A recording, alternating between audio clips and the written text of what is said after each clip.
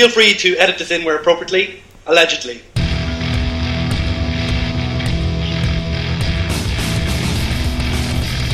So hello and welcome to All Four Quarters, your one-stop shop for news, views and overreactions to all things NFL. I'm back. This week we'll be taking a look at the news, some bits and pieces from around the league, and having a look at teams who have made surprise comebacks. We're going to look at some games from last week, take questions from you the listeners, and then look forward to the games from next week. So hey guys, Connor here, back from Germany. We've got Harry. Hey. And we've got Fitz. Hello. So lads, what's the crack? How are you getting on? I miss hosting. Let's swap. We'll do swapsies. So. That's great. I didn't have to think about anything. I just read the words off the page. You've got a cushy job, man. Oh, that's it. The cushiest of them all. What about yourself, Fitz? Any crack? Grand, yeah. Like this week I'm really hankering for some Chiefs analysis.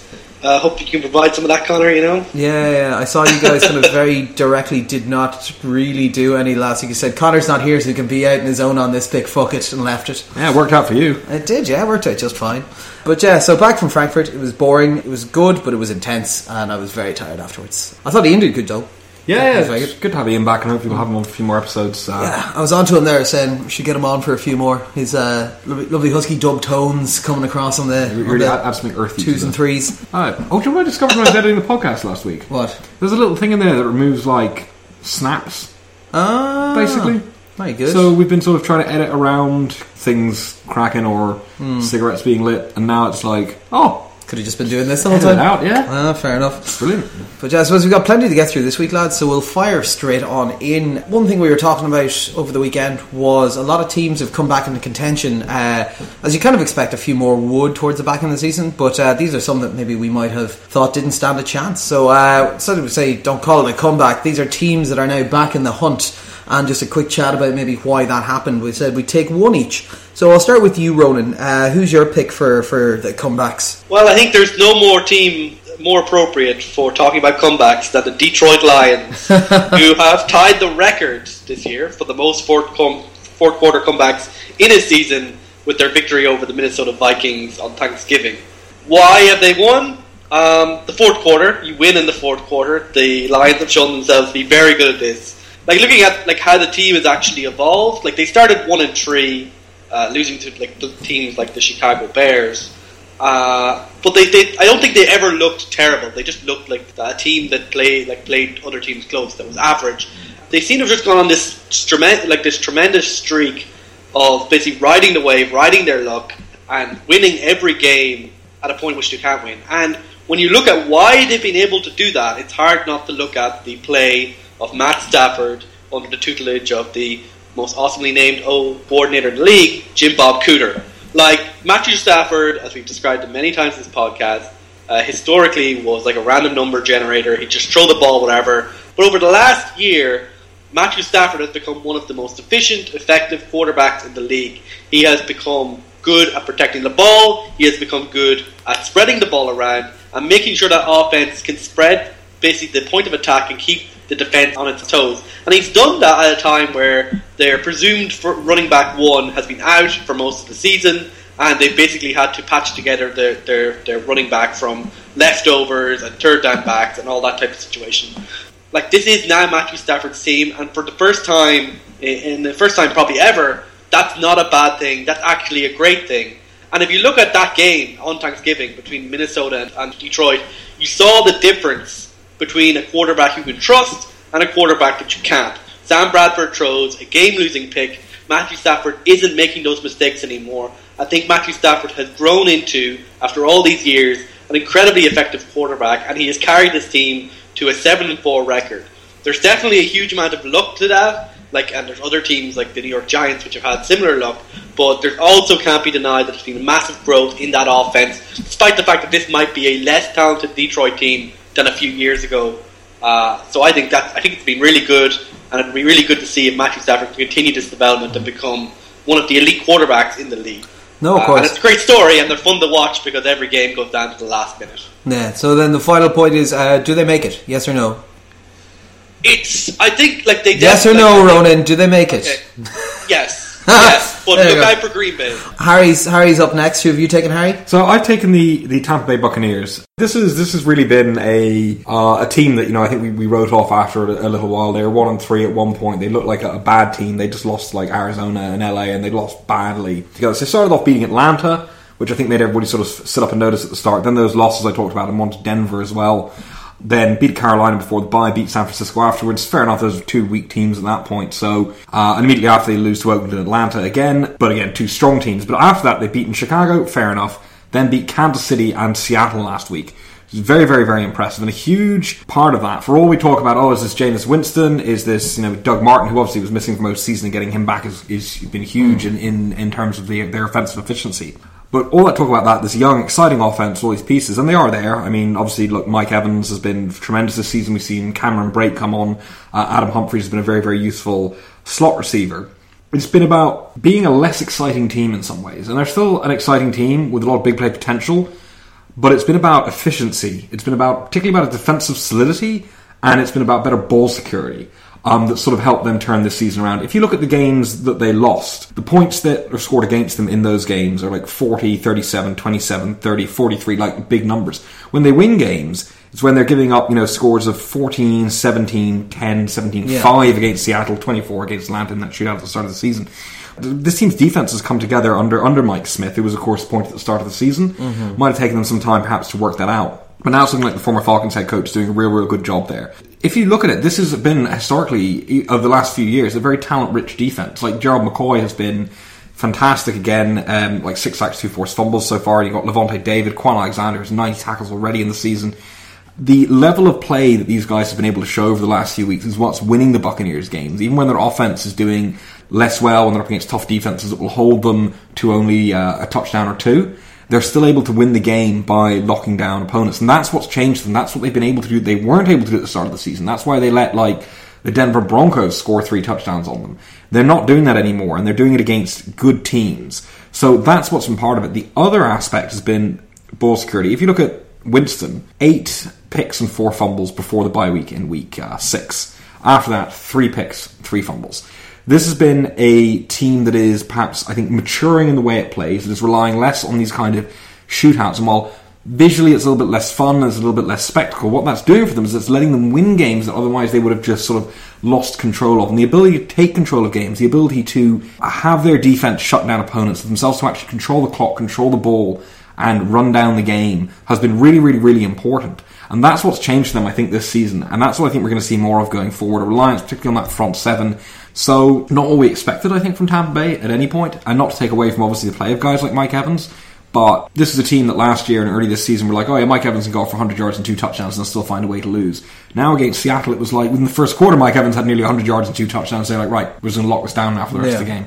And they've been able to do that, and that's been very, very impressive. I think I have to credit the coaching staff, firstly, for being able to instill that and develop that, but also for the players for being able to overcome the way they have been playing, change the style.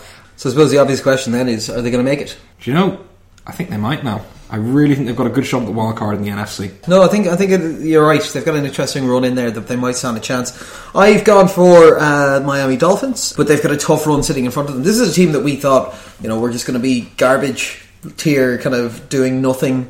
Like, this is a team that nearly let the Browns beat them earlier on in this season. This has not been a good franchise, but they've just had a change in mindset. They'd realised that they didn't need to lean on Tannehill because he wasn't impressive enough, and they found Jay Ajayi to be an excellent runner, and they just decided to swap the way that they'd run him out of the backfield. He's been their offensive identity, and people started to pick up on that in the last 2 weeks and started to push harder into that. And what have we seen as a response? Tannehill's looked good for the last 2 weeks because now the support is there. People have to buy the run, which wasn't happening when Lamar Miller was in there. This is a team that's also to manage to get production off its incredibly expensive defensive pieces, because they have like $180 million wrapped up in contracts just on the line alone, I think, on the defensive side, and they were getting no production out of Sue and Wake, but now they're starting to see these guys coming in and disrupting. Now, I'll be talking about them later on, surprise, surprise, in the pick section, but they have an interesting run of it. So they're now sitting in the 6th seed in the wild card. in the AFC. But they've got a number of other contenders coming up, so they will be played hard. They've got the Ravens, Jets, the Bills, and then obviously the Pats are the one which I'm not going to say they have much of a chance in, unless they're resting people, which they might be, and the Cardinals, who are on the downslope. But that's three other teams in the Ravens, Jets and Bills who all think they're still live and who will play them hard. So I'm not sure if they're going to make it, but they've put themselves into a position that the start of this season would have been inconceivable, that they're sitting here at the big boys table at this late in the season. I'm going to say they're going to miss out just a little bit. I think they're going to lose the game to the Pats, and I think they're probably going to drop one of either the Jets or Bills game, and then that will be enough to allow someone else to swoop in at the last second who might have a softer schedule. But yeah, so we'll move on to other bits of the news now, I suppose. So we're going to move on to some other bits of news. The competition committee have gotten together and decided, hey, we've been making a lot of real bad decisions here. Well done for them for introspection. So they're now exploring additional options such as sideline cameras to help the positioning of balls, the decision making of the referees, and to deal with things like replays. I suppose this is something that we'd welcome at this point, because we've seen an awful lot of terrible decisions being made. In particular, when we're talking about these types of sideline cameras, we've seen several games where terrible spots have cost teams badly. Is this something you're happy to see, or is this something that you think is just a quick fix on a bigger issue surrounding reffing? It's all going to be small bits. There's no magical thing you can do that will just change the problems with refereeing and make it all okay. So I think giving them help in this kind of way is probably a good thing overall. My only concern really is how you position the cameras and where you position them, you know what I mean? Because that thing's 100 yards long. Whatever way you're going to move a camera along it, it's going to be difficult to have an angle. So whether or not they're going to try and suspend something above it, or whether they're going to try and have something mobile on the sides, or whether they're going to have them at fixed points. Yeah, shotgun cams at every 5 yards or something maybe? Yeah, it's a difficult one to do. I mean, something like they have in the pylon, right? Yeah. So I don't think it can completely fix the problem. And I think you're always going to have some kind of ambiguity unless you start putting in, lasers and microchips and stuff like that. You're never going to know exactly where the ball is. I don't think anyone should look at this and be like, right, yeah, boom, solved. We're never going to have this kind of controversial call again.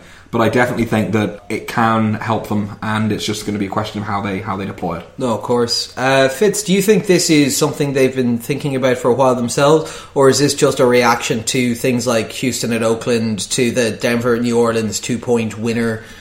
Yeah, I think it's something they would prefer to keep on the back burner. Something that they could suggest every once in a while. There's some controversy, but unfortunately, a couple of high-profile incidents within a short period of time generally gives a kick up the butt of these people. I think the general objection and the reason it's usually kept on the back burner is because there are particular expenses and problems associated with this type of setup. In particular, a lot of the owners think that certain stadiums would very much struggle, or would cost a significantly larger amount in some stadia to have this setup versus other ones. It'll be interesting to see if they do go the whole way and actually suggest this, or say this should be done.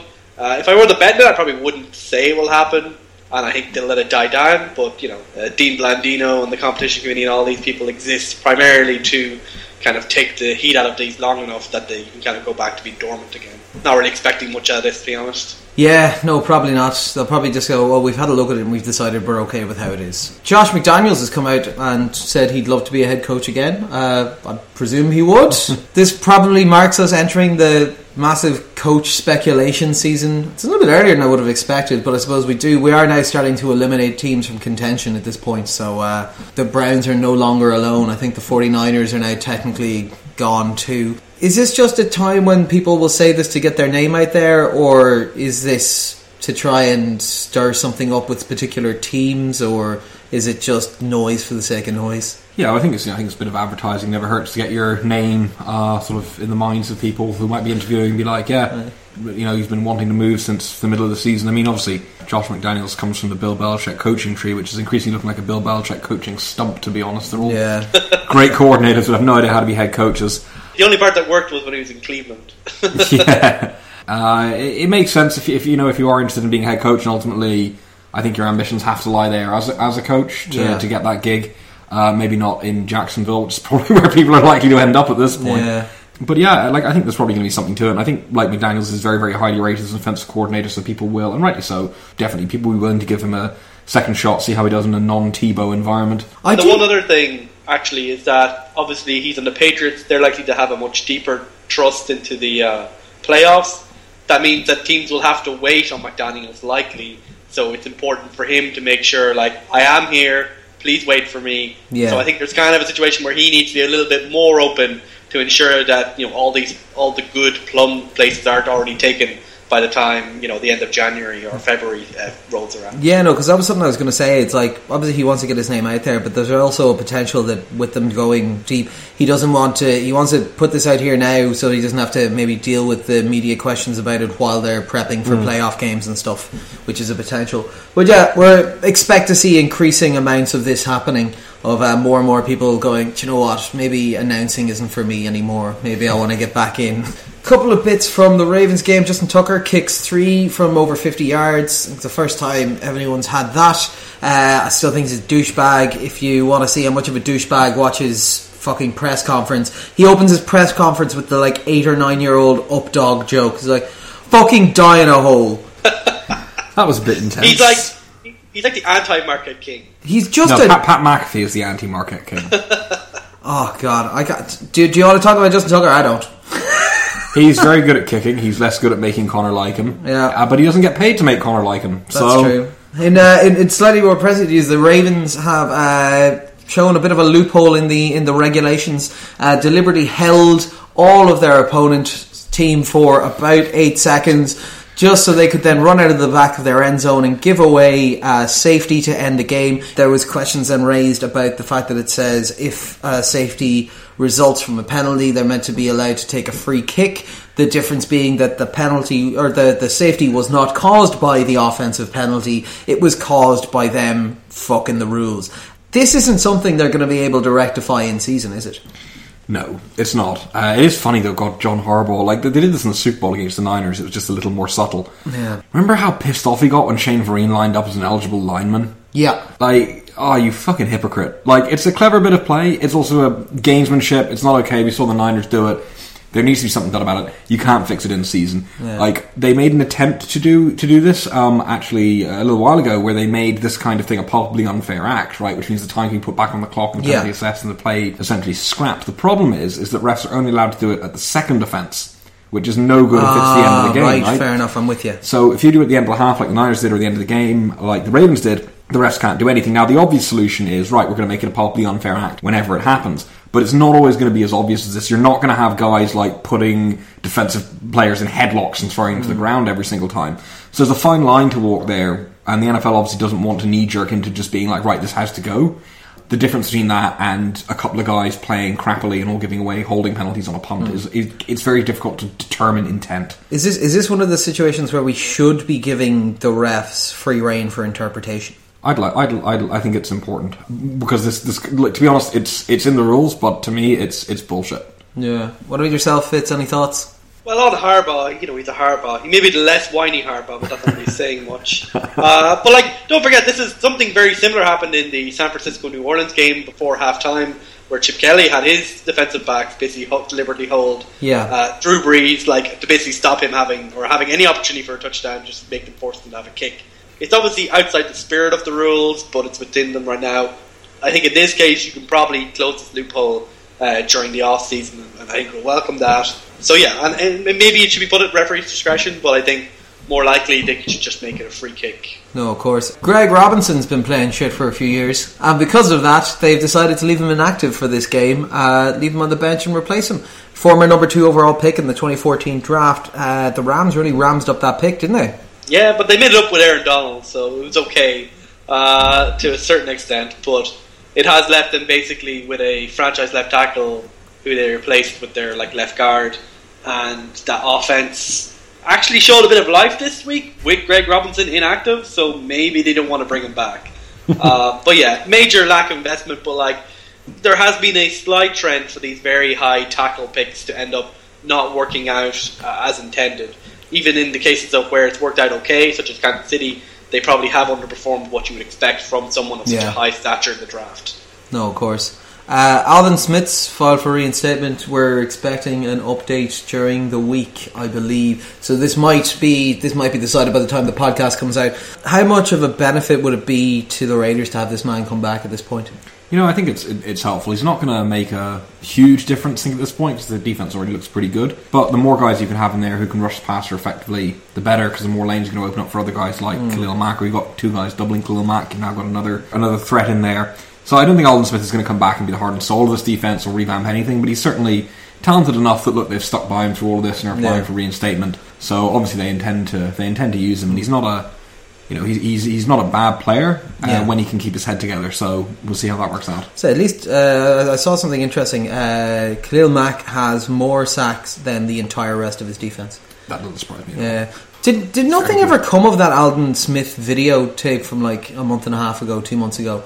Do you remember he videotaped himself smoking weed, and then they were like, "But Aldon, they'll know who you are." He goes, "No one knows I'm Aldon Smith."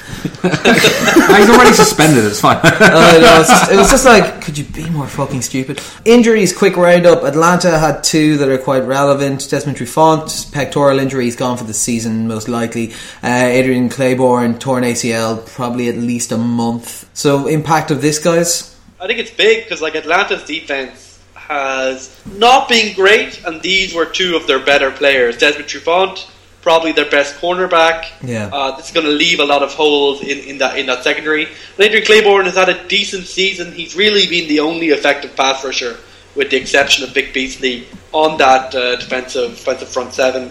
I think once you stop losing that pass rush, especially when your top cornerback is out, you can expect a lot more points. On the other hand, that means we'll probably have a lot more exciting Atlanta games. We'll see if that comes through this week, huh, Connor? Yeah. We'll see how that goes. Chicago, Danny Trevathan's patellar tendon out for the season. Again, Chicago, it's kind of a lost cause season anyway, isn't it? So. Yeah, like it sucks for Trevathan, and he's a reasonably good player, although he's obviously looked less good since leaving Denver and leaving the system and talent around him. But that's just a cherry on top of the shit sundae for Chicago over the last few weeks, I think. And speaking of Chicago, after having their essentially rookie quarterback throw for over 300 yards, Parrish Cox has been cut. You've got some opinions on this guy, don't you? Fuck Parrish Cox, right? Absolutely fuck Parrish Cox. I'm glad he's cut. I don't know who the other corners they have are. I think they're literally playing a stack of potatoes at left cornerback now as a result of this. It doesn't matter. Here's why fuck Parrish Cox, right? Parrish Cox is an alleged rapist, and he's an alleged rapist in the sense that he got off on a reasonable doubt technicality in a court case in 2012. He raped an unconscious woman who was then pregnant with his child, which I think is about as solid DNA evidence as you're ever going to get, right? Yep. He initially denied that. So he said, I never had sex with her, right? Then was like, oh, well, actually, she's pregnant with your child. And he was like, well, okay, yeah, I had sex with her, but I didn't rape her. It is bizarre. So she was unconscious at the party. She said she only had 4 drinks. Possibly she was drugged, possibly not. Nobody knows, but it looks quite likely that she was. Demarius Thomas testified against Parrish Cox. Like, when your teammates are testifying against you, really fucked the situation. The woman passed out. He offered her to Demarius Thomas. Thomas thought Cox was joking, but was like, this is fucked up, so I'm going home. Left. And then when she was unconscious, Parrish Cox raped her. She reported to the police. Cox was arrested. The trial happened. And basically because there was some technical stuff about it basically being beyond reasonable doubt, about whether there was contamination of the DNA evidence, I think was one thing. And then there was contaminated the child? I don't know. I honestly have no idea. And then, of course, some stuff about girl-on-girl action. Anyway, the point is, fuck Parrish Cox. Fuck him. He should be in jail. The fact that he isn't in jail is just an unfortunate effect of how the legal system does function. I'm glad he's not on the team anymore. I hope nobody picks him up, because although it wasn't for this is a tiny, minute fraction of karma for the terrible person he is and the terrible things he's done. Fuck Parrish Cox. And a big plus for you, Harry, at least, is that he played like fucking balls all year, so there's a very, very slim chance we'll be seeing him again. Feel free to edit this in where appropriately. Allegedly. Yes, of course. Well, we did start with, we said, look, he hasn't been convicted. It's just everything I stated is a matter of record before a court of law. There is no, like with Roethlisberger, where things never quite went to trial. This all played out in the courtroom. Yeah. These are the things that were said. You said he raped her, allegedly. From a legal perspective. Bro, I don't know. Ireland's laws are stupid. Fitz knows an awful lot about this. Okay. Like, stats sue him a lot for misrepresenting. Come and sue me, Parrish Cox. Come and fucking sue me. Dare you. Oh, God, that'll be brilliant. Come at me, bro, with your legal team. Yeah, obviously he's a lot bigger than me, so, and he's clearly a violent man with our sexual tendencies. So yes, with the legal team, come at me, not with yourself. That's scary. And on that lovely note, we're going to move on to the games from last week.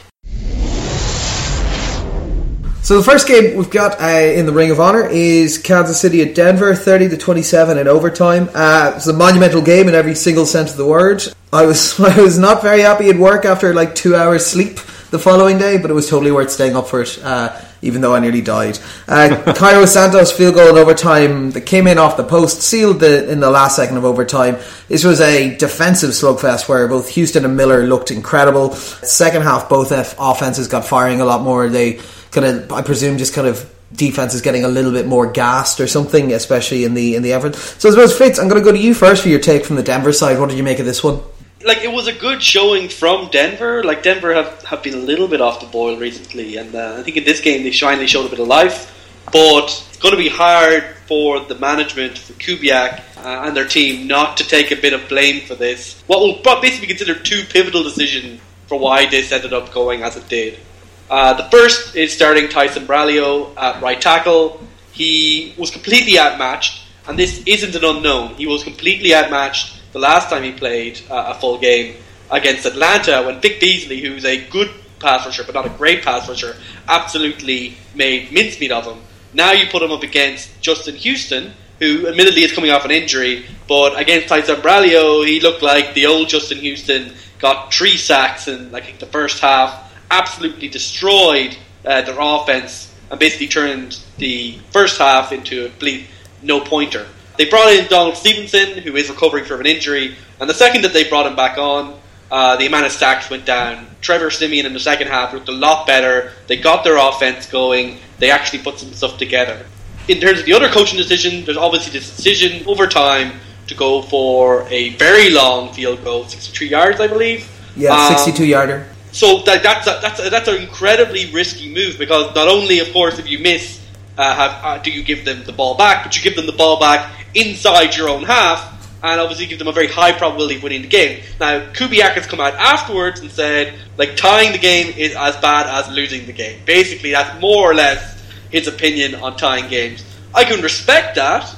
It's ballsy, but objectively, if they had a tie, they would still be in the 6th seed for the playoffs. Fitz, what I'd ask you there, because I'm with you entirely on that being a questionable decision, but I would also question is, they passed on the 2 plays prior to that, which is also what allowed the time to be left on the clock, which is a very, very questionable decision at that point, if you ask me. But I think in that situation, they needed yards. They weren't in field goal situation at that point yet. So I don't think they were in a clock-killing point of view. They were in a game-winning point of view at that point. I think, considering Trevor Siemian did very well in this game, I don't think it's unfair to give him a chance, but yeah, I think there may be some debate about that. But they probably should have just punted it away and took the draw.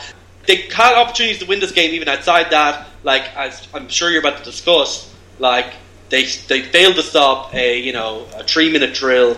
This defense is supposed to carry this team, and in this situation they failed to do that. But I think in this case, there was decisions made by the team which pointed a game which literally came down to inches. This is a game that, it's very easy to imagine that if they had just made those couple of changes or those couple of decisions, they could have gone away with a tie or even a win in this game. But I think overall, they can take a lot of positives from this game in terms of where the team is trending. And I think I agree with you, Connor. This Miami thing, I think they will end up taking one of the wildcard seats over a team like Miami in the end. Oh yeah, I must say, I absolutely love this. I know, from a visual perspective, the first half wasn't the best, but I just love hard-hitting football. I swear to God, I think Eric Berry was out there to try and kill someone that day. The hits he was delivering, there was one that he was called on, which was, to be fair, it was a bit risky, but the only reason that the one that he got called on got called was because the person also decided they'd seen how he'd been hitting and dropped to their waist, knelt down, or not knelt down, but squeezed themselves down, and that's where the hit to the head came from. It was great to see Houston back. Brilliant game from him. 10 solo tackles, 3 sacks, 5 tackles for a loss. That was without Dee Ford on the field as well, so him and Dee Ford at the same time will be a sight to behold later on in the season. But our offense once again looked anemic for 3 quarters of this game. I swear to Christ, lads, if I see this play call again, I'm going to fucking hurt someone, right? So many times it goes screen for 2 yards, run up the gut for maybe 2 yards, so then you've got 6 yards to go, quick pass for 3 yards to Albert Wilson, so punt again. And that progression of quick screen, run up the gut, short pass is something that they did over and over again. Now, that said, at the tail end, Alex Smith started to look an awful lot better. Similar to the Chargers game, where they kind of just gave him a bit more free rein and he opened it up a bit more, which does beg the question, if he's going to open it up a bit more like that, why isn't Andy allowing them to do that earlier, or why isn't he drawing it up that way?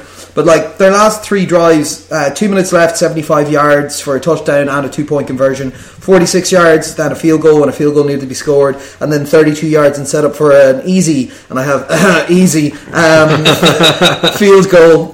Sanders looked great in this game in the second half, basically when they realised Gaines was shite and they weren't dropping an extra bit of support coverage behind him.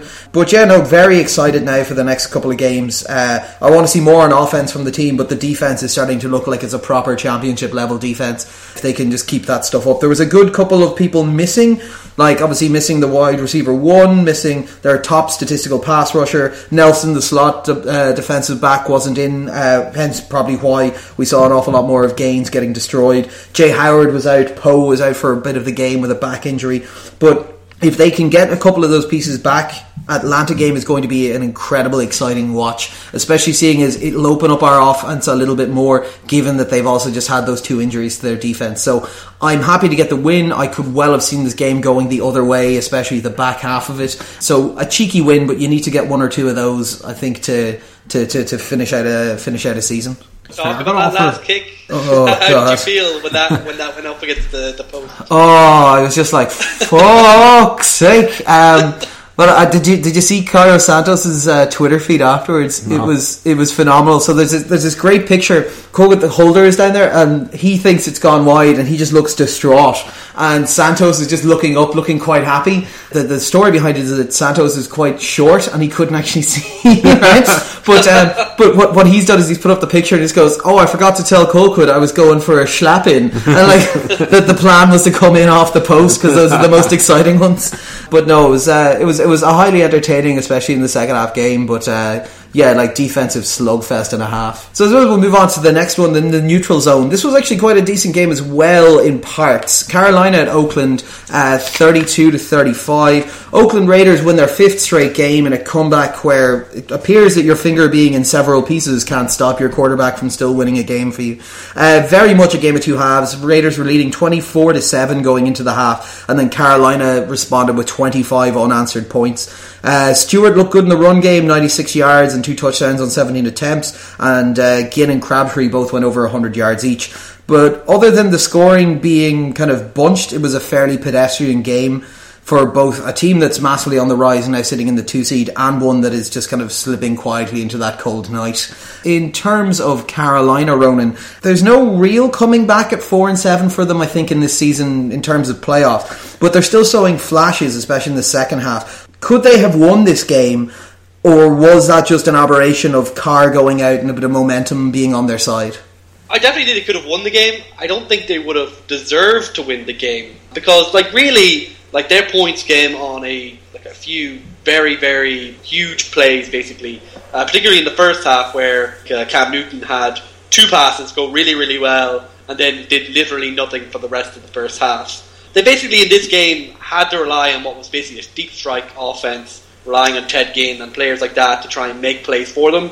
And in the end, that's really exciting, and it's really good, and it gets a few touchdowns against an Oakland secondary, which is still certainly has question marks about it. But in the end, when they needed to make yards, they couldn't. When they needed to make yards on that final drive to set up for a field goal, they couldn't. And I think that kind of speaks to the type of team Carolina has become, and also speaks to a certain extent, being unlucky. This has been a season where they've lost a large number of very, very close games, and it's just been a situation where last year everything went right, everything fell into place in terms of Jonathan Stewart stayed healthy, Cam Newton stayed healthy, everything clicked. And basically, the only thing missing was busy Calvin Benjamin. We all assumed, okay, Calvin Benjamin's back, this team's going to go great. And Calvin Benjamin's actually pretty good this year, but all those small things have kind of gone against them. If there was one thing that has tipped the balance negatively, it's that secondary. And we've questioned it all through the offseason. Everyone questioned it all through the offseason. They put in all these inexperienced people in the back, and they basically went with that logic, with the hog mollies up front, with the defensive line. We can get enough pressure on the quarterback that having an inexperienced secondary doesn't matter. But now, you look, Josh Norman is with a team which is competing for a wild card spot in the NFC East, in one of the best divisions in football. Carolina are 4-7. What would this season look like if Josh Norman had stayed in Carolina? That's going to be one of the big, basically unanswerable questions that we'll hear about during the offseason, I feel. So I think for the Panthers, they've still got the core of a really good team, but there's some decisions being made in the offseason and some bad luck, which has basically flipped the script and left them as one of the least successful NFC champions in a long time. I think the first time since the Giants that the NFC champion will not be in the playoffs. Yeah, no, of course. Harry, just in relation to Oakland, so their run game didn't really get going and their defense looked quite inconsistent, but they are, as I said, 9-2, second in the AFC. Like, can a team go deep when playing from behind so often? I know Ronan mentioned it earlier, the Raiders have now had 5 come back from behind in the fourth quarter wins. Is that sustainable, or what can they do to work on that? No, it's probably not sustainable when you talk about a playoff run, particularly when the team's going to be tougher and everything can hinge so much on a few critical moments. You probably won't get the opportunities to do that in the playoffs, and that's got to be a concern for the Raiders. I don't know if there's like an immediate fix. I think this is still a young team. This is still a team that's coming together. As you mentioned, it's still a team with some problems in the defensive backfield, and on the O-line, particularly run blocking, hasn't looked fantastic this season. I don't think anyone really thinks this is going to be Oakland's year, though. So I think the pressure is off in that sense. This is just a really nice little performance of the team coming to this level of performance quicker than people thought they would. Yeah. Like, there's no real sense of, like, this has to change now. We need to rip this up. We need to find a way to make it consistent. I think they're going to continue what they've been doing, which is building slowly towards that. You know, I don't know if I agree entirely about the defense being inconsistent. To be honest with you, like, more than half of Carolina's passing yards came on 3 plays. So there are certainly lapses you can be concerned, like that are concerning. If you look at where Carolina's points came from, momentary disorganization that a good quarterback and a good wide receiver or a good running back can absolutely punish you on, but not really the kind of thing that you're like, oh, this is wobbly, this needs to be fixed. It's like, okay, these are things that are fixable if these are just momentary problems. They do struggle to control games at times. I agree on that. There was obviously the momentum shift with Carr coming out, getting his finger dislocated, and then coming on and throwing an interception shortly afterwards when obviously he wasn't quite comfortable again. But again, once that was done and once they got over that patch, they were able to do enough to win the game. It was actually, did you see Bill Romanowski's tweet? No, I didn't. He was basically like, oh, Derek Carr's been shook by his injury, I'd have chopped my finger off to get back up. Idiots. But this kind of reminds me of when Broadway Joe was complaining about he should have gotten back out there, and no, he's done his entire leg. About he shouldn't be standing on the sidelines when he's injured. Yeah, it's like nonsense. But like no, but I mean, it did show toughness genuinely. I think it's completely Romanowski's completely off base on that kind of thing. This is the kind of mentality that speaks well to Oakland. And as the team matures and as the team gets better and starts looking to add more pieces to fix the problems, which are so much less than they were even 2-3 years ago, they're coming into a really, really good spot now. And this kind of game is the kind of game they can't afford to keep having, obviously, against a team they should be able to beat, where they give up 18 points in a quarter and let them back into the game. Yeah. But overall, I think it is tremendously positive to see that. And if you look at like how they ended the game, again, like obviously it's the big thing that Khalil Mack's strip, sack and recovery, although like it was an unlikely play to work anyway if Carolina going for 4th and 10, that's a really emphasis point of how well this team can play when it comes down to it. No reason to panic.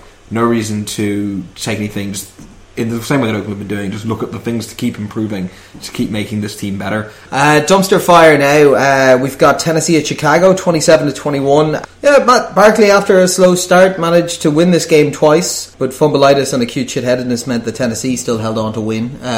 Marquise Wilson had a big game, 125 yards and a touchdown. Chicago really spread it around, like 10 different receivers. There was no sacks allowed, no standout rushers, no big stuff really.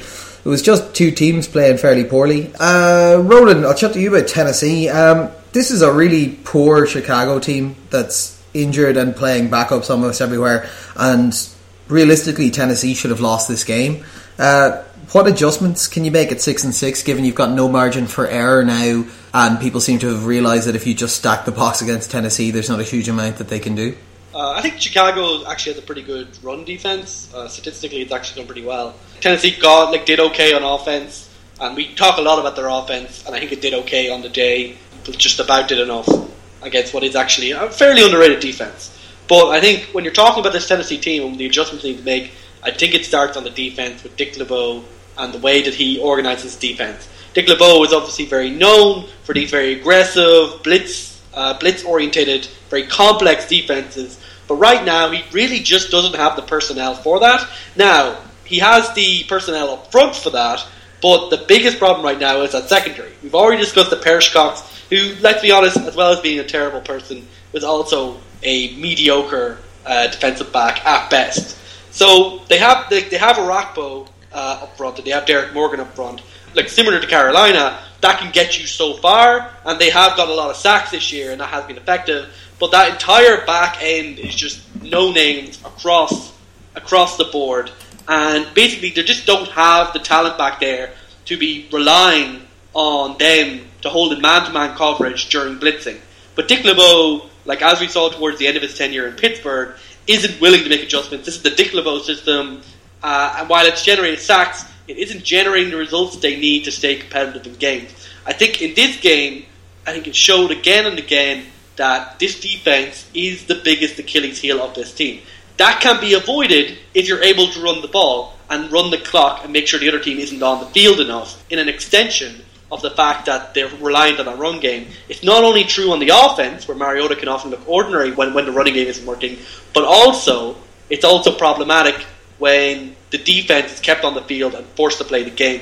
I think this is a game where the defense needs to go into this bye week, ask some questions, make some adjustments, and see what they can do.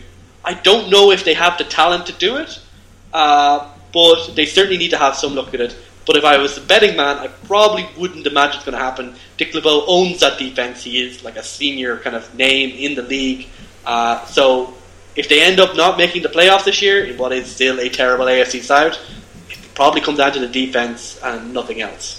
Yeah, fair enough. Alright, in terms of Chicago, decent showing from a very injured and talent-poor team. I think we were discussing the most injured team in the league, especially given the showing we saw here. Are we looking at their quarterback for next year, or is this just irrelevant noise at the end of a kind of dead season?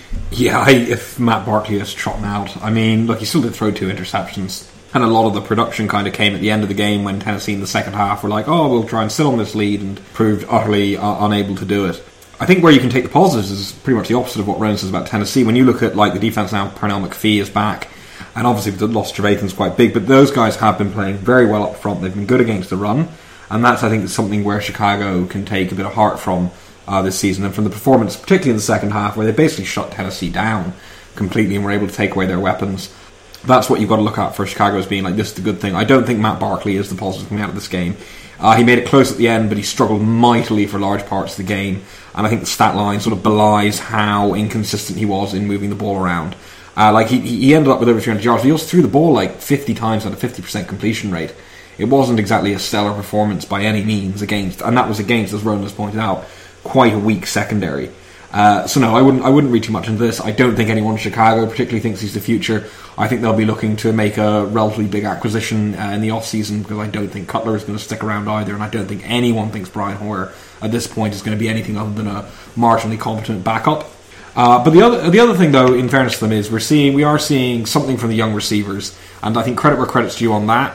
With the loss of Alshon Jeffrey, it looked like this team could go to absolutely nothing in that regard. But obviously with Howard at running back, being able to carry a load, and then you see guys like Wilson, like Thompson, or even Cameron Meredith, although he was a bit quiet today, have been like coming along this season. So although there's no superstars in there, you're like, okay, these are guys who can perhaps form the backbone of a decent core once we get a guy to presumably replace Alshon Jeffrey. The big pieces are what's missing right now on that offense, and the quarterback, star wide receiver. That's what they need to be looking at moving forward from this. No, fair enough. So best of luck to them.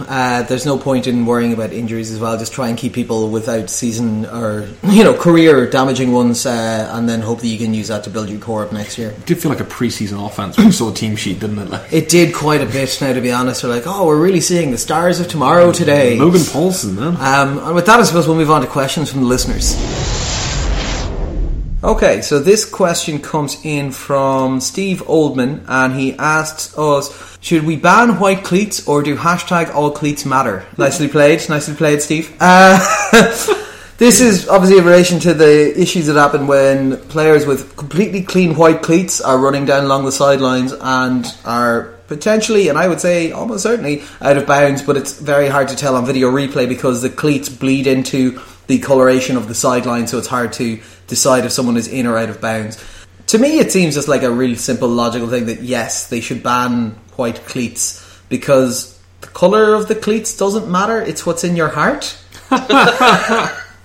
Well, to be fair, they arbitrarily ban all other types of cleats, anything that indicates any personality, so I suppose banning white cleats in general wouldn't be that much of a stretch. That's true. Like, I don't see what the downside is. Well, there is no downside. It's weird that they haven't. I mean, aside from jokes, like really, there is no particular reason not to ban them. Like Ronan said, they regulate the hell out of what players wear anyway. Yeah. So look, okay, let's just ban white cleats. Let them wear whatever the fuck they want as long as it's not white. But it does cause confusion. Yeah. It does cause a problem. It's a really, really simple solution. And honestly, I think it's a good question because there is no particular reason why you shouldn't. I was thinking about this, and I cannot think of a single logical reason for allowing them other than that it gives another different colour for Nike or whoever to sell. Yeah, like outside of maybe they want them so they can keep the colours for Colour Rush uniforms all the same colour or something. Like I don't see the point. Nobody plays in an all-white Colour Rush though. Oh. It'll be confusing because white's everyone's second. It doesn't make any sense. Yeah. But yeah, so like to be honest, we talked about this a bit on the weekend. I just think it just makes sense. Just get rid of them, and then we don't have any of the problems of that 2-point swing happening again. Well, we probably will still have terrible refereeing decisions, but we have one less excuse for the refs to make terrible decisions on the basis of. So yes, thank you, Steve. We will we'll put that into Goodell's suggestion box. Probably ban green ones as well. Actually, well, they already have, but you know. Yeah. To be honest, the Colour Rush there. Looking at the quality of some of the pitches we were watching the games played on, I think it was more like kind of sandy brown coloured ones would be more of an issue there. But yeah, so that's perfect. We'll move on to the games for next week. So first up, we have Dallas at Minnesota. We've taken Dallas across the board in this game. Fitz, why Dallas? Yeah, like Minnesota, after a pretty big loss on Thanksgiving, are probably going to be demoralised. Their offense is tepid. Their defense is good, but has shown flaws over the last month or so. Dallas are the most dominant team in football right now. Ezekiel Elliott, Dak Prescott destroying all before them. So I think, if you're taking the best team in football, they're probably going to win, even if it is away. So it could turn out to be an interesting game, but I think on balance you're likely to see Dallas grind Minnesota over the 60 minutes and come away with a pretty comprehensive win. Yeah, no, fair enough. Next game up is Detroit at New Orleans. I've taken New Orleans. Harry and Fitz have both taken Detroit. So Harry, why Detroit? I think we've seen, as Ronan flagged earlier, a much more controlled Detroit, a much more efficient Detroit in the second half of the season than we did in the first half or even in prior years. And I think that kind of thing is just a nightmare for New Orleans. Like, they win games where opposing defenses lose their discipline, they win games where they get into shootouts, they win games that are messy because they're able to do that. If Detroit can play like we've seen them play, if they can hold together, hold the line as it were, and basically make this a game on their terms, which they have the ability to do and they have the talent on defense to do, it's difficult to see how New Orleans are able to play in their expansive style that lets them win games. So I think at this point Detroit, I think, have the capability to play in the method that New Orleans find the most difficult to play against, if that makes sense. So I would give the edge to Detroit there. Yeah, no, like I've gotten the Saints in this one just because I was 50-50 as to whether to take them for my potential surprise upset coming in at the tail end. I just really like their offense. I just think they're exciting. They have the ability to go off in games, and then it's very hard to catch them if you can get into a foot race with them. And Detroit, while better these days, were at times during the season that type of offense where they'll just go, okay, so this is a race. We're going to try and win the race. New Orleans are at home. They've got an offense that can perform. I think if they start to put up points, it puts the pressure onto Detroit. So I can see them coming away with a sneaky win. And I also think they're looking at this as they could still get into the hunt here, but they can't mess up. So on that basis, I think they're going to be really up because this game could decide whether or not they're still in potential contention. I think there might be a bit of a come down after getting their revenge on Greg Williams. Oh god, yeah. So the next one up, we've got Los Angeles at New England. We've taken New England across the board, I suppose. Harry? It's the Rams. So I actually, if you notice what I haven't done, I haven't picked 7-9 bullshit. And do you know why I haven't picked 7-9 bullshit? Because you're terrified about the bad juju? Firstly, that's anti-Semitic. Secondly, I don't think the Rams are going to make it to 7-9. I think they might finish worse this season. And look, as much as the Rams are a random team who do weird things, they're still a bad team, a very strange offense, though we saw a little more life from it last week. New England know how to win games, they know how to beat bad teams, they know how to beat bad teams in tough games, as we saw last week against the Jets. I just don't think you can pick the Rams right now against a team that knows how to play football. No, exactly. Denver, Jacksonville, we've taken Denver across the board. Basically, Jacksonville can't seem to get anything going at all. Denver are a very good team. They seem to get more things going offensively in the second half, so that will probably continue against a far weaker defense in Jacksonville. Even though they're on the road, I can't see... Like, Jacksonville are struggling to find a win here, and I don't think it's going to come against the top defense in the league. Let's just be simple. San Francisco at Chicago. I've gone Chicago, and you guys have gone San Francisco. So is Ronan White San Francisco? Yeah, like, obviously this is not a good game, and it doesn't really matter. So, you know. And, like, in terms of San Francisco, like, they've shown a lot of progress. They played Miami quite tough the week just gone by. Chip Kelly, I think, is starting to put together the pieces that will form, you know, part of the machine that he's hoping to run next season. You know, like, I think for San Francisco, if they live up to what they've done the last few weeks or so, Colin Kaepernick continues to show its progression and its rehabilitation back into being, you know, a starting level quarterback, I think they should have enough for Chicago. I think, like, the Matt Barkley thing it's going to end up being just a one-off, and we'll see the return of, you know, the Matt Barkley that we would expect, who is terrible. Yeah, like, this game doesn't matter. I've gone Chicago because San Francisco always just seem to fuck up, so that seems like a solid bet. Chicago defense has been playing better, so that seems like an alright bet. They've got a running back, so they can eat a bit of clock. Like, it's going to be a god-awful game, but yeah, I just think Chicago at home, between two crappy teams, I'll take Chicago at home to get a win. Harry, the next game up is your game of the week, Houston at Green Bay. We've taken Green Bay across the board. Do you want to tell us a little bit about this one? Yeah, I think this is a game just with, in that terrible way, implications, particularly Green Bay, because I think if they lose this, I think that's effectively them toast. They'd be 5-7 if they lost this, so that would be a non-starter. Similarly for Houston, although it wouldn't be fatal to lose, it would probably be bad. They're only, I think, half game ahead of Tennessee at this point, or a game and a half ahead of the Colts, so definitely, like, difficult for them in a very close division. What I'm looking to see here from Green Bay is whether or not we can see a bit more of what we saw against Philadelphia, which was a team that looked a little bit more balanced, a team that looked like it was finally, you know, Rodgers looked a bit more comfortable, like he was finally able to take advantage of the time he's getting in the pocket. What also I think was quite important for them was that although the running game was still bad, it was there, it was present, it was functional, it gave them something a little bit different. It meant that Philadelphia had to focus on different things. That's just going to pose the same kind of problem for Houston, because they're like, well, we can't just focus now on taking Rodgers' weapons away, because there is a running back now who is actually a running back, and that's the thing we're going to have to focus on. If Houston do manage to win this, it's huge for them.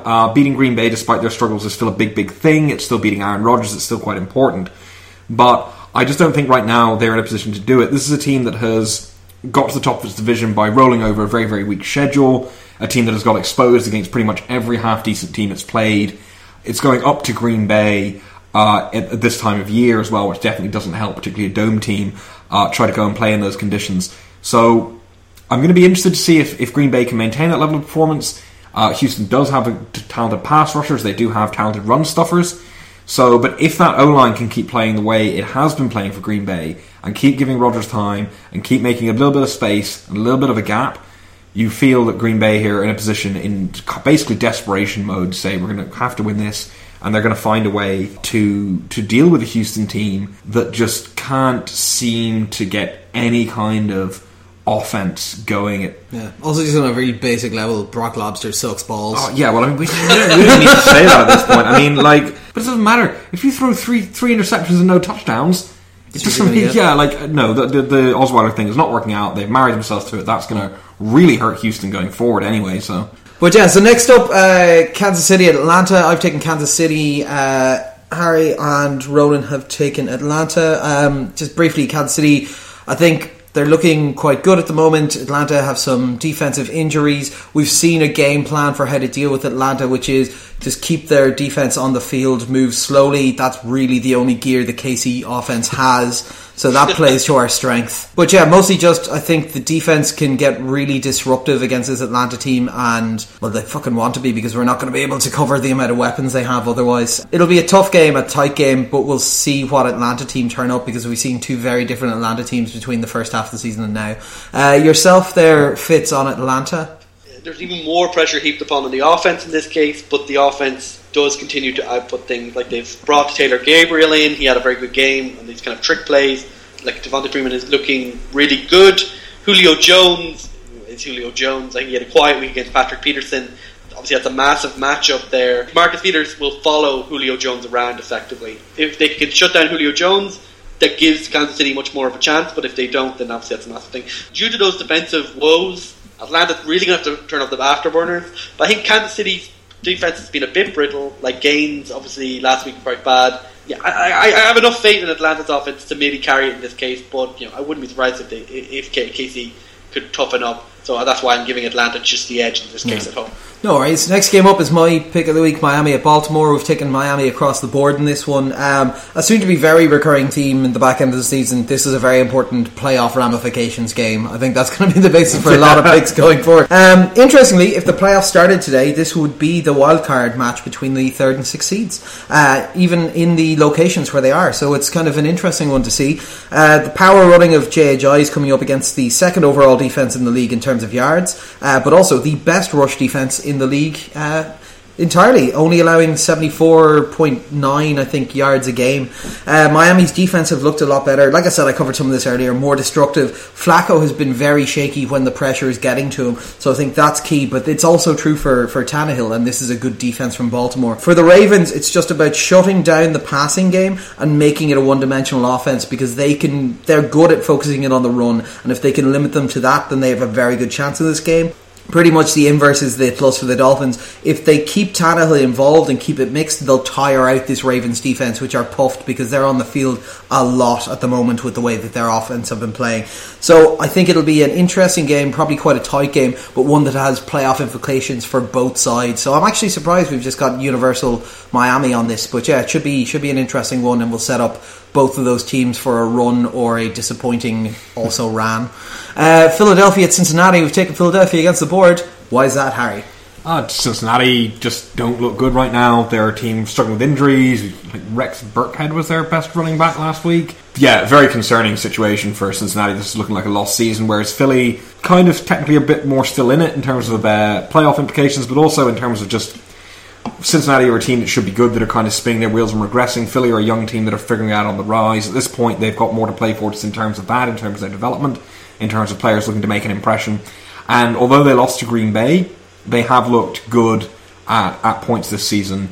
And you would think that given just how disorganised and demoralised Cincinnati look right now, Philly will take this. Buffalo at Oakland. We've taken Oakland across the board. Why is that, Ronan? Yeah, like Oakland, we've already discussed, are looking dominant right now. They're probably the second best team in the AFC. Buffalo, have a history of being a bit of a spoiler, but I think this will probably be the game where the Buffalo playoff push will probably die. That won't stop them spoiling other people's playoff runs, of course. But I think Oakland right now look really good. Derek Carr looks really good. And I think the one weakness that they do have in the defense, which is in the backfield, is not something that Buffalo have the personnel to do it, unless Sammy Watkins is really, really back, which he looked kind of, but I wouldn't bet it, so Oakland has to take the win here, I think. Yeah, so next up we've got Tampa Bay at San Diego. I've taken Tampa Bay, Harry's taken Tampa Bay, and Fitz, you've taken San Diego. So I suppose, Fitz, why San Diego? Yeah, like this is a tough one to call, of course, because we're looking at two teams which have had very up and down seasons. So Tampa Bay are kind of on the up right now, but I don't really trust the Tampa Bay team to a certain extent. Like San Diego, it's really hard to get a read on where San Diego are right now, but I think that at home they will have enough. I think they still have that slight smell of the playoffs in their nose. I think that will give them enough to take on the Tampa Bay team. I think they have the offensive line to keep the Tampa Bay defense in check. So I think if that defense is kept off the quarterback, I think Phillip Rivers has enough skill to make this a shootout. And I think in a shootout, San Diego has enough talent on defense and on offense to just shade it over Tampa Bay. But it will be quite a tough and quite intriguing game to watch. So Harry, what about Tampa Bay? Yeah, I just think this is, if you talk about who's got the smell of the playoffs in their nose, and then you pick exactly. San Diego, I'm not sure what's going on with that. I think Tampa Bay are the team that this game is more important for in that regard. But right now I just think Tampa Bay are a team that have figured it out a little bit, whereas San Diego are still playing with a large amount of inconsistency and there's very high variance in their performances. Getting pressure on Phillip Rivers is the thing I think this defense can do. I don't quite agree with your analysis. I think they now have figured out how to run their pass rushes over the last few weeks and how to limit offense in a way that San Diego, despite having emerging pieces, are still relatively limited in a lot of areas in that respect, might struggle to deal with. But I just don't know if San Diego are a complete enough defense, though they have very talented players there, to deal with the multifaceted threat that Tampa Bay can provide. You've got Jameis Winston, who can run, can throw, can also make very stupid decisions, but can also pull off some incredible stuff. Mike Evans is a nightmare now. They do have a very, very good cornerback, Hayward. So it'll be interesting to see who emerges from that matchup, because you assume he'll be following Evans around the place for the most part. Given just how many ways Tampa Bay can move the ball, and given that San Diego are still a depleted team, I think you give it to the team with the momentum, the team that's looked more solid over the last few weeks, the team whose defense has been coming into its own. And I do agree with you that San Diego could certainly win this game. I don't think it's a lock by any stretch of the imagination. But right now, all the indicators, I think, are trending in Tampa Bay's direction right now. Yeah. Next up, we've got Fitz's pick of the week. New York Giants and Pittsburgh Steelers. Myself and Harry have taken the Steelers. You've taken the Giants. Tell us a little bit about this game. We're talking about playoff games mostly at this point. And this is a playoff implication game between conference, so won't be quite as important as some of the games we'll see later. But it's between two of the teams who are probably of the real contenders, of people that you might consider this team could actually, to go on a roll, go all the way to to the conference game or even to the Super Bowl. The Giants are a surprisingly underplayed team right now. This is a team which has 8 wins. They've done it in such a way that no one is really being that impressed with them. No one's going like the Giants are great or the Giants are amazing. They've just kind of quietly gone about their business and won what have been actually a series of close games, but which haven't been very exciting games or good games in the sense that they were like thrillers or whatever like that. But they've consistently ground wins out. And on the offense, the offense is pretty much where we expect it to be, although it hasn't performed where we want it to be. They've brought Rashad Jennings in the recent past. OBJ continues to be, a force of nature. But it's the defense where you're really seeing some interesting evolution and growth. Like JPP is having a contract year, and he's really going for that, long-term contract either in New York or elsewhere. It's turned out to be a bargain in New York.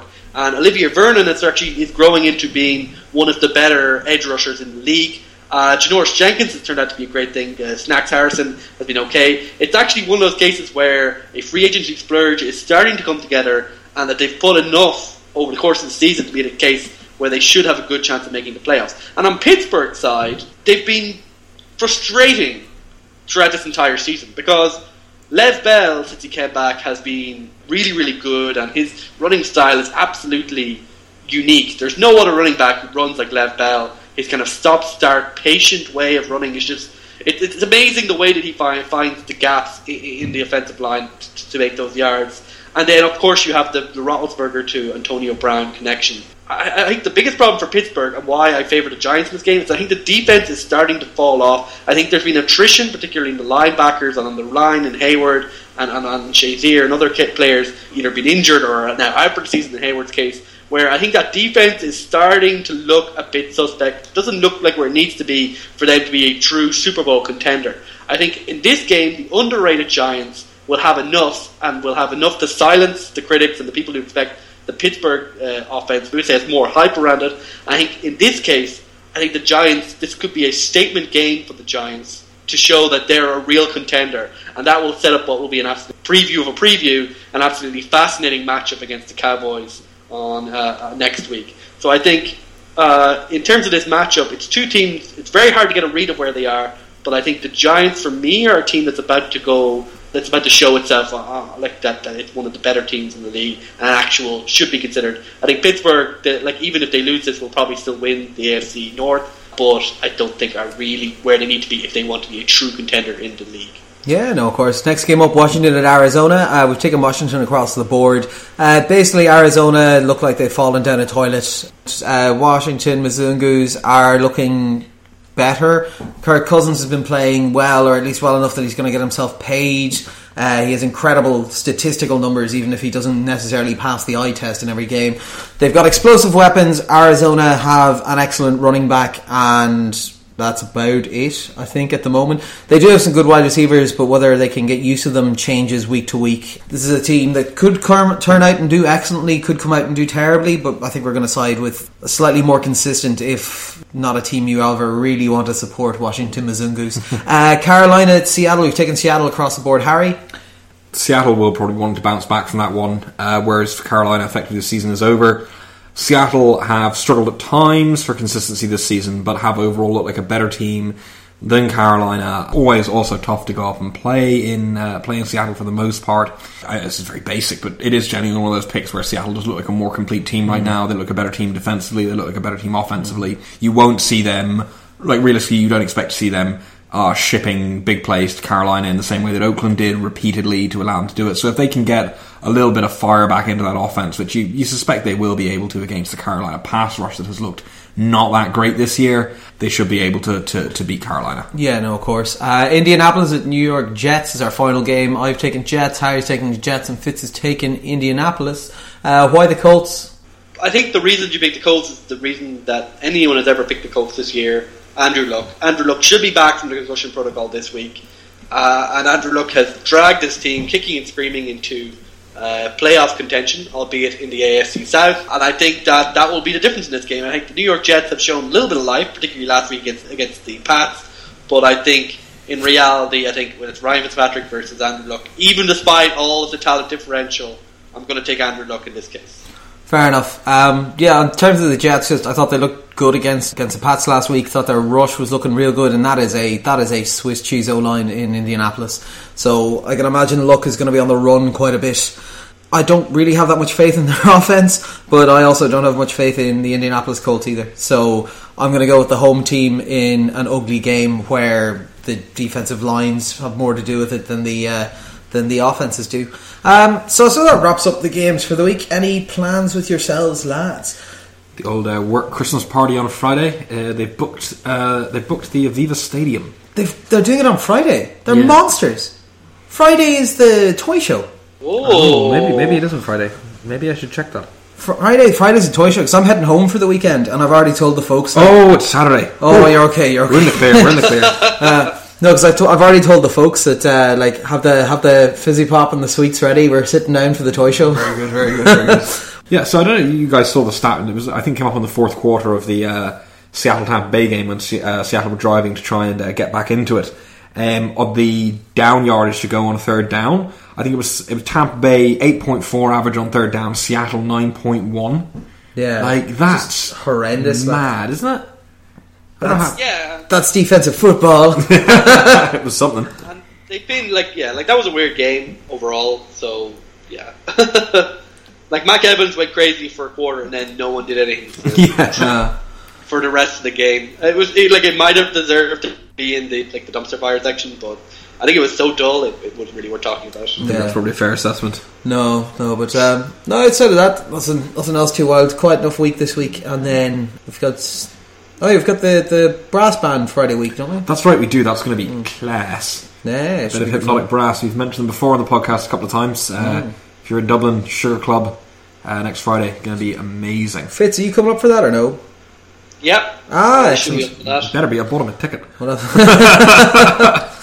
All right. Well, I think we'll leave it there. So yeah, I think technical difficulties have meant that Ronan keeps dropping in and out, so we might just have to leave it at that. So it's bye from myself.